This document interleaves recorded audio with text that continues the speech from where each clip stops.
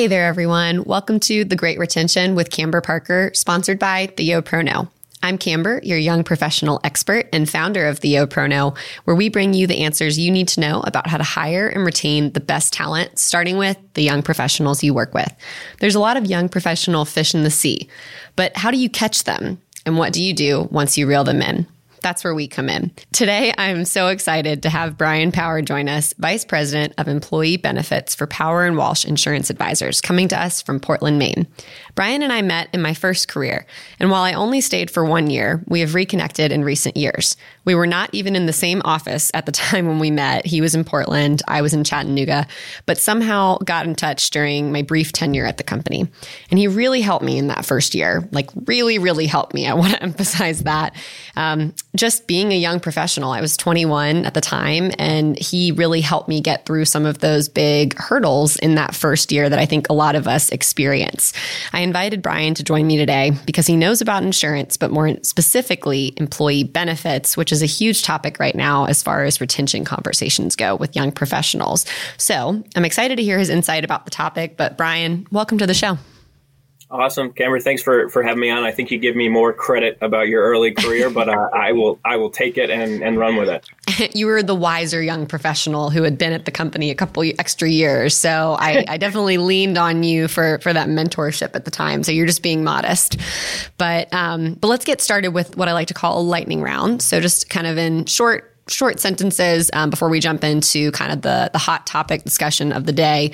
Tell us something that is not currently on your resume. So something that we would not know just by looking at a piece of paper.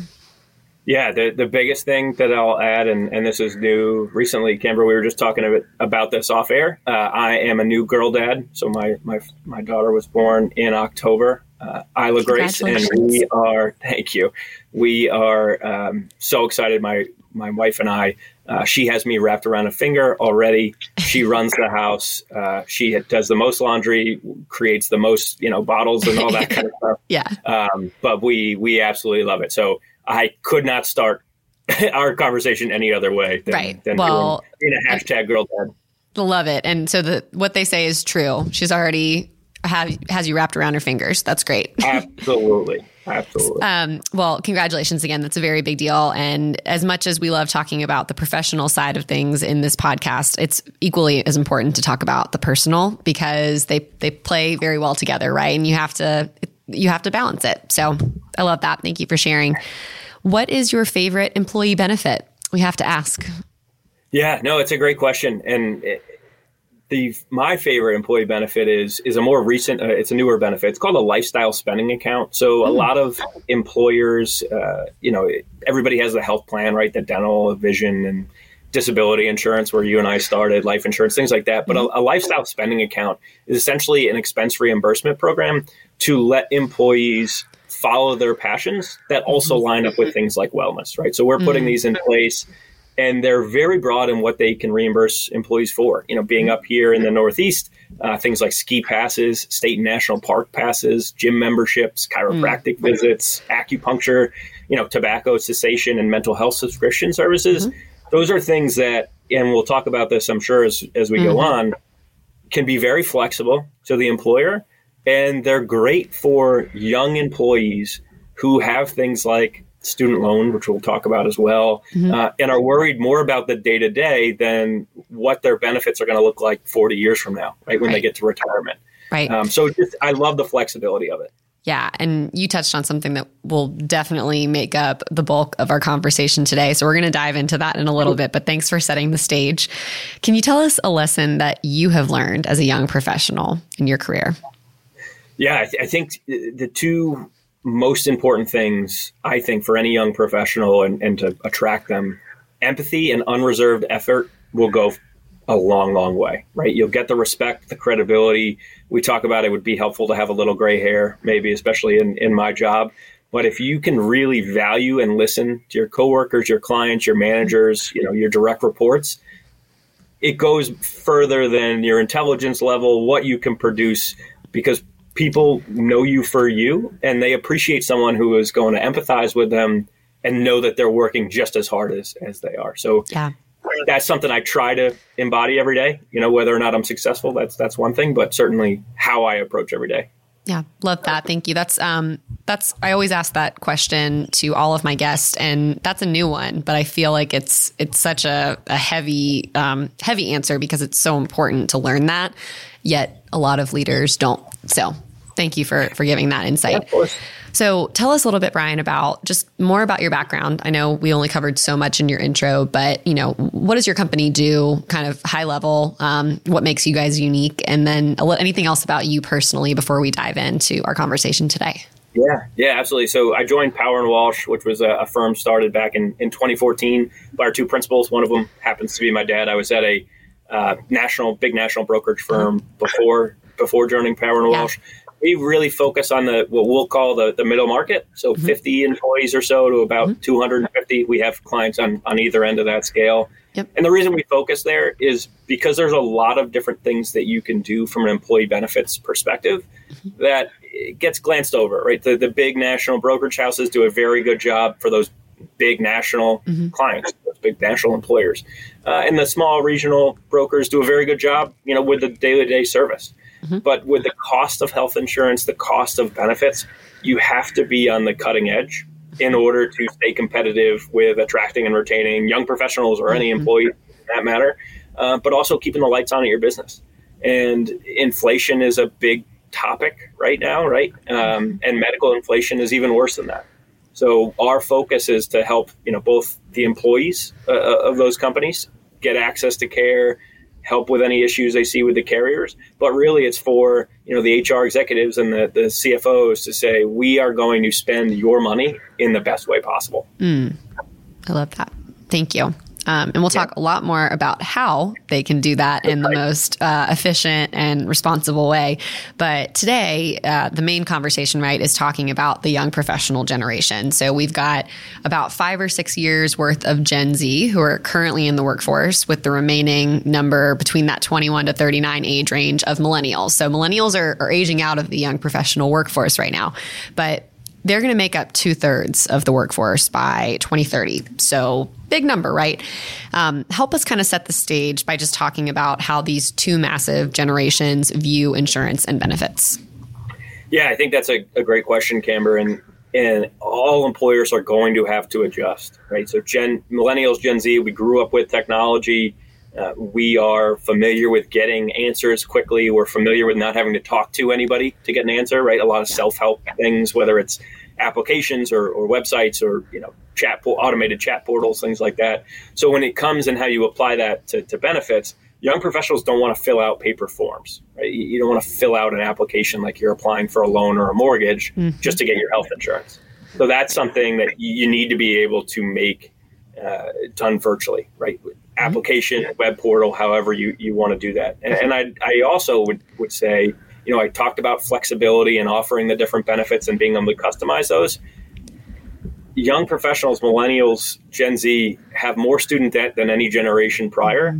They are much more focused on paying off that student debt than they are investing in their 401k. So those dollars that employers are matching on the 401k, well, great. And I'm not a financial advisor, but I'm a big proponent of the 401k. They don't ring as loudly to a new young employee as the $50,000 that they owe on their student loans. That's an immediate bill that needs to be paid. And then the other thing with young professionals, right? We talked about flexibility. They're pet parents, right? Before having children, they adopt a pet. Things like pet insurance are really important. Teaching them different financial avenues to save money in different accounts, like health savings accounts and things that the benefits fit. I think employers are going to have to be more flexible, and we're definitely trending in the right direction. I think the brokerage community is helping that. But if you don't meet those young employees where they are, they're going to move on. And that's a tough reality to face, but it is the reality regardless of industry. Yeah. You kind of touched a little bit on my next question, which is the type of impact this is going to have on the industry. Because let's face it, when we think of insurance, it's not a sexy industry, right? We've said it from the beginning. I remember when I said I was going to start working for this, large company right out of college, large insurance company. People were like, really? Like, why? Because it's just not something that people necessarily go into. But it's this kind of stuffy industry. So how is this industry? And I know it's changing. I don't want to say that your company is like that, but that was just my personal experience, getting into an insurance world. What is that? What are they going to have to do? Like, how is that going to impact the industry? Because that's hard to create that flexibility. It's hard to implement new technology in a quick fashion. So what would you say to that question?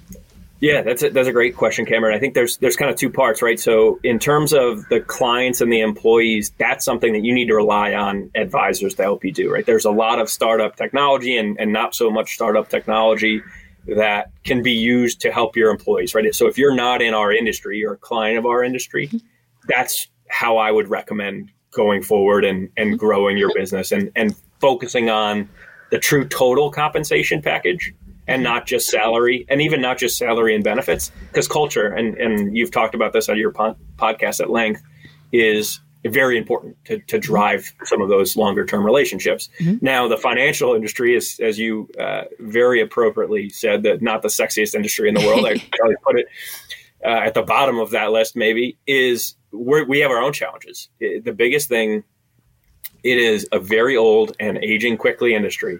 Mm-hmm. There will be a vacuum of leadership at the carrier level, on the brokerage side, in the next 10 to 15 years. Almost all of my competitors, they're in their mid-50s, which means, one, they know everything, they've seen everything, or certainly, should have. Mm-hmm. But 10 to 15 years from now, they're all going to retire. And I know it's not a sexy industry for that young professional out there, but there is going to be a vacuum of leadership, a vacuum of knowledge that is ripe for a young professional to get into the industry and grow very, very quickly. I know it's not the sexiest job in the world. It's not social media marketing, right? Mm-hmm. But it's a very stable career. Yeah. That'll be a long way. And hopefully the industry adapts quickly enough to attract, your clients, right? And the young professionals. Mm-hmm. If not, we're in trouble. Yeah. Well, that is essentially what the YoProKnow is out there to do, right? We know there's going to be this shortage of leadership. And so it's really imperative that companies do what they can now to build up these leaders. And one of those ways that you can build them up is by offering things that they need to just physically live their lives. And that is where a lot of this lifestyle spending that you're talking about is coming, and just health. I mean, being able to get medical insurance and having it that you don't have to worry about your next paycheck coming. I mean, it's just, there's a lot more that we can dive into. So to move on, and thank you for sharing how you think these companies can adapt. I hope that this business can also adapt quickly to meet the rising Gen Z that are coming in this workforce. But for most of the listeners of this show, Brian, they're business owners or leaders looking for these proactive ways to increase retention and find the best talent. So how can they think outside of the box when it comes to employee benefits? Like, you've talked a little bit about this lifestyle spending, but I want you to go deeper into that, and then any other elements of benefits that you want to share here. Yeah, the biggest thing, Cameron, I would say, give me a call, right? But that's a very shameless plug, and don't do that because I made a terrible joke. I would say, every client has the same issue, right? So every business leader, there is, whether it's the CFO versus the HR department, there's an internal battle about compensating employees, but also being profitable, right? Even for nonprofits, right? That you have maybe even a tighter window to do that. What we're trying to do, and our approach focuses so much on the health insurance, just because that drives so much of the spend, right? Lifestyle spending accounts that I mentioned before, pet insurance, those are all great things to add, but those are really ancillary. Those are nice to have things, right? That it's the health insurance that's going to drive the conversation, because it makes up 95% of the spend. And health insurance in America is broken. There's reverse and perverse incentives for carriers and the pharmaceutical companies to make a lot of money. So if you're an employer, what you need to do is start to look at alternative funding arrangements, things like self-funding or employee benefit group captives, where you're taking the money that you're already spending, but using it in a different way, taking on some of the risk of the health insurance and of those health insurance claims to help essentially reset your health insurance cost calculator, right? So rather than continually spend and send all this money to the insurance companies and let them make profit on your good years, keep some of that yourself, retain some of that risk, take advantage of the opportunity there, because there is a lot of savings. We're seeing 10 to 15% savings by going that route. And some of the horror stories of old have really been addressed and fixed. And I think one of the big kind of tidal waves coming, and it's already, crashing on the shore, to use another terrible cliche, is big pharma and the specialty drugs, right? All those medications that advertise on television are $5,000, $6,000, $7,000 a month. That's a lot. It's a lot for your employees, but then you get stuck with the rest of that bill, and it's not stopping anytime soon. Mm-hmm. And I guess when I hear this, right, in companies, this is something they struggle with every day. It seems a little bleak when you talk about it like that. I mean, 95% of the spending is huge. So again, just to make sure the audience can kind of go with some takeaways, you mentioned some of these alternatives. For maybe some people in the room that aren't as familiar, can you share a little bit more about what that might look like in a tangible kind of takeaway for these listeners? Yeah. And this is one where it's not a joke. I'm happy to have deeper dives because this is just not the platform to go anything lower than a 30,000 foot level. But an employee benefit group captive is essentially an insurance company made up of the employers that are part of it. Right. So you don't have to create this insurance company yourself. These captives already exist, but you're sharing the risk amongst each other, right? All the employers and the costs of their health insurance, they're sharing those risks. You get to keep your plan, you get to keep your network, so your employees don't feel any different. It's just how the claims are being paid for on the back end. And you're sharing in that risk very similar to the way those large insurance companies share in their pool, right? But you just don't get any access to any of that money, any of that savings.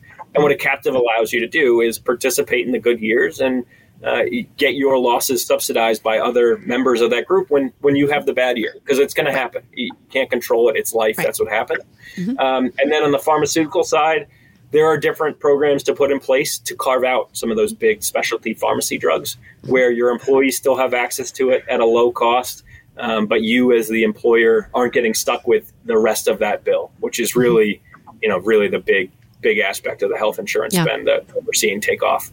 Thank you for doing that. I know that this is the world that you're in every day. And it's obviously for a lot of people listening and watching, they very well might also be living it every day. But I like that you kind of kept it at that 30,000 foot view. So thank you for keeping it concise too and clear.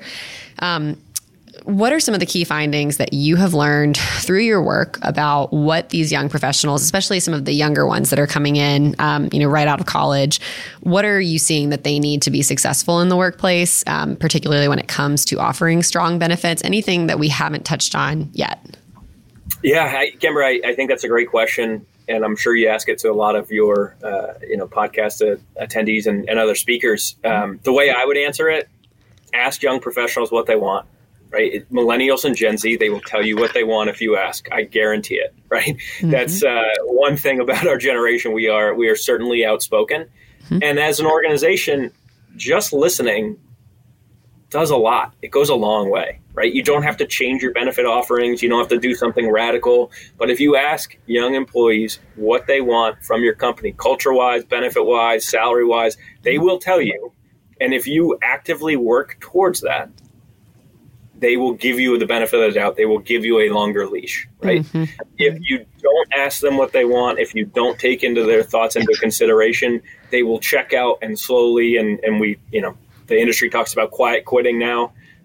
That's the workforce you're going to end up with. So I would encourage business owners and our clients that retain their talent really, really well. Yeah. They just ask all of their employees, not just their young professionals, what they want. Just listen. It's very easy to say. It's much harder to do. Yeah. But if you're listening, you're going to get the benefit of the doubt from your employees. Mm-hmm. That's a great answer, Brian. I love that answer so much. I need to hang it up on a wall because at the end of the day, it's just you can't make all these assumptions and then do something just thinking that's what they want. You have to ask. So I love that. My favorite is when I hear companies will ask their employees, through a survey or whatever the means might be, and then they still do something else. That is my favorite example is somebody, I guess they were asked trying to get more engagement, right, among their younger employees, and this is not a client of mine because I would never have encouraged this, but they offered movie tickets. That was the perk of the month. And I'm like, one, people don't really go to the movies that much anymore. But two, it was very blatantly not what people that I know at that company had responded in their email. No one said, we all want movie tickets. And I know we're not talking about, insurance, but in a way it's like, you just have to ask. So it kind of goes back to what you said. It's not rocket science, but it is hard and you have to put the work in. So when you do ask those questions as a company and a leader, you have to know, all right, we're going to intentionally try to work towards this, like you said.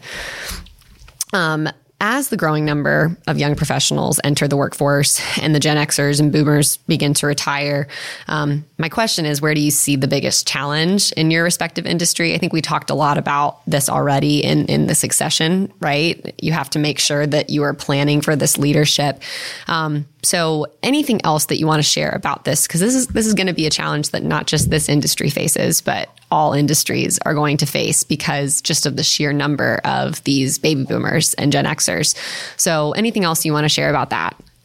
Yeah, I think there's a couple things, Kimber. We talked about it at length. The one last thing I would offer, and it affects my industry directly, but every industry that purchases health insurance too, right? So as Gen X's and Boomers retire, but they're also staying on later, so they're accruing larger health bills and those kind of things just as we age. And health insurance, the cost of it is going up at an astronomical exponential rate. It's going to get to the point, we all know it's broken. There needs to be a transformational shift. Otherwise, employers will not be able to afford the benefit for their employees. It's just, it can't go on forever, no matter how you pay for it, right? We talked about self-funding and things like that.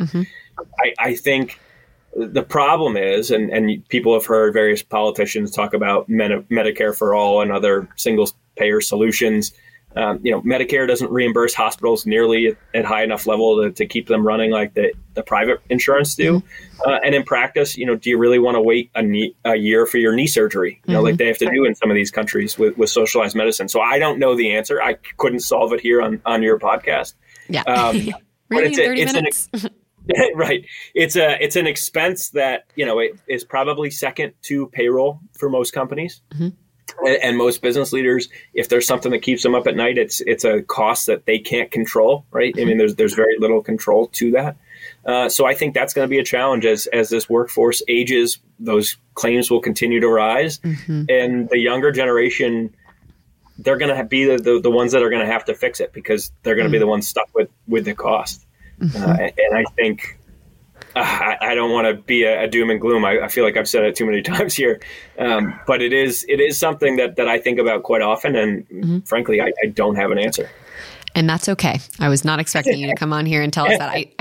What I did want you to do was just start the conversation, right? So that business leaders can use this as a resource, at least as a starting point, if they've been struggling with this, which probably have, or like you said, might keep them up at night. It's a starting point. And so the things that I'm hearing just throughout this conversation, we had mentioned before we hopped on, I'm seeing a lot of interviews right now or articles that are about the ins and outs, what's in for employee benefits, what's out. I'm hearing just a lot about transformation. The whole industry needs to shift, but before we even say what's in and out, we've got to ask the employees what they actually want, because that's very much so what the post-pandemic workplace really looks like. You have to ask. And so I don't want to ask you what's in and what's out. Brian, I think you've really laid out a lot of really great resources that people can start to utilize. I think technology is a big piece that you touched on earlier. That's what young professionals know. So you have to be able to shift to what they know. Don't send them a packet of paper because they're not going to sign those. So anything that you want to share about that kind of idea of these ins and outs that we maybe didn't cover already today? No, Kimber, I think you summed it up really well. And the only thing I would add, or maybe just reemphasize some of the things that you mentioned and that I said as well. Building the culture at your workplace, regardless of what industry you're in, regardless of size of your company. It doesn't have to be, this big fancy initiative. It can be a day by day, asking the right questions, investing in your young people, investing in all your employees.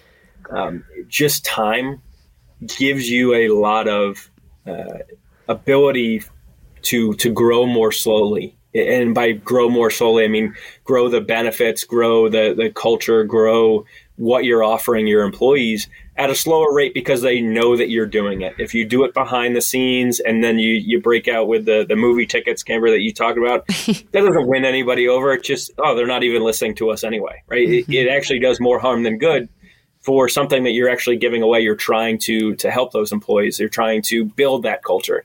You have to do it kind of grassroots. I think, comes from the top down in leadership. I mean, grassroots being it has to be organic, and you have to commit to doing it, right? And and the companies that don't, I feel badly for them because I think they could benefit from a conversation with you, Camber. But the companies that don't are going to struggle because the younger generations are more and more willful, right? They're very strong-willed. Also, they don't have the same loyalty that maybe the person who works at a company for 40 years does, like a Gen X or a baby boomer. Those young professionals, you look at their resumes, we hire folks, they've been at 10 companies in 15 years, right? Or 6 companies in 3 years, right? And that's not because they're bad. It's just because they didn't like the culture or whatever the case may be. And if you want to keep those people around, you might have to change the way that you connect with them. So that's the only thing I would add as an offer, Camber. I really appreciate you having me on the podcast here. Yeah, thank you so much. I mean, I think that was a perfect way to end the interview and wrapping everything back to culture in the workplace. So, Brian, thanks so much for your time today. It's been a pleasure having you on the show. Awesome. Thanks so much for the invitation, Camber. And like I said off air, this will be the only podcast of yours that I don't watch because I will not watch myself. But that's all right. Well, you did a wonderful job. Great. Thanks for being a YoProKnow follower from the beginning. Thanks, everyone, for joining us on The Great Retention with Camber Parker. Before you go, remember this. Young professionals make up nearly half of the workforce today and are expected to jump at a rapid pace in the next decade. What will you do to help them become the great leaders we need for our future? Join us next time for more information on how to recruit and retain young professionals. If you enjoyed this episode, please leave us a rating on Apple Podcasts or wherever you listen to your podcasts. This helps others know where to find episodes about this topic, and don't forget to share with your coworkers. Thanks again, and we'll see you next time.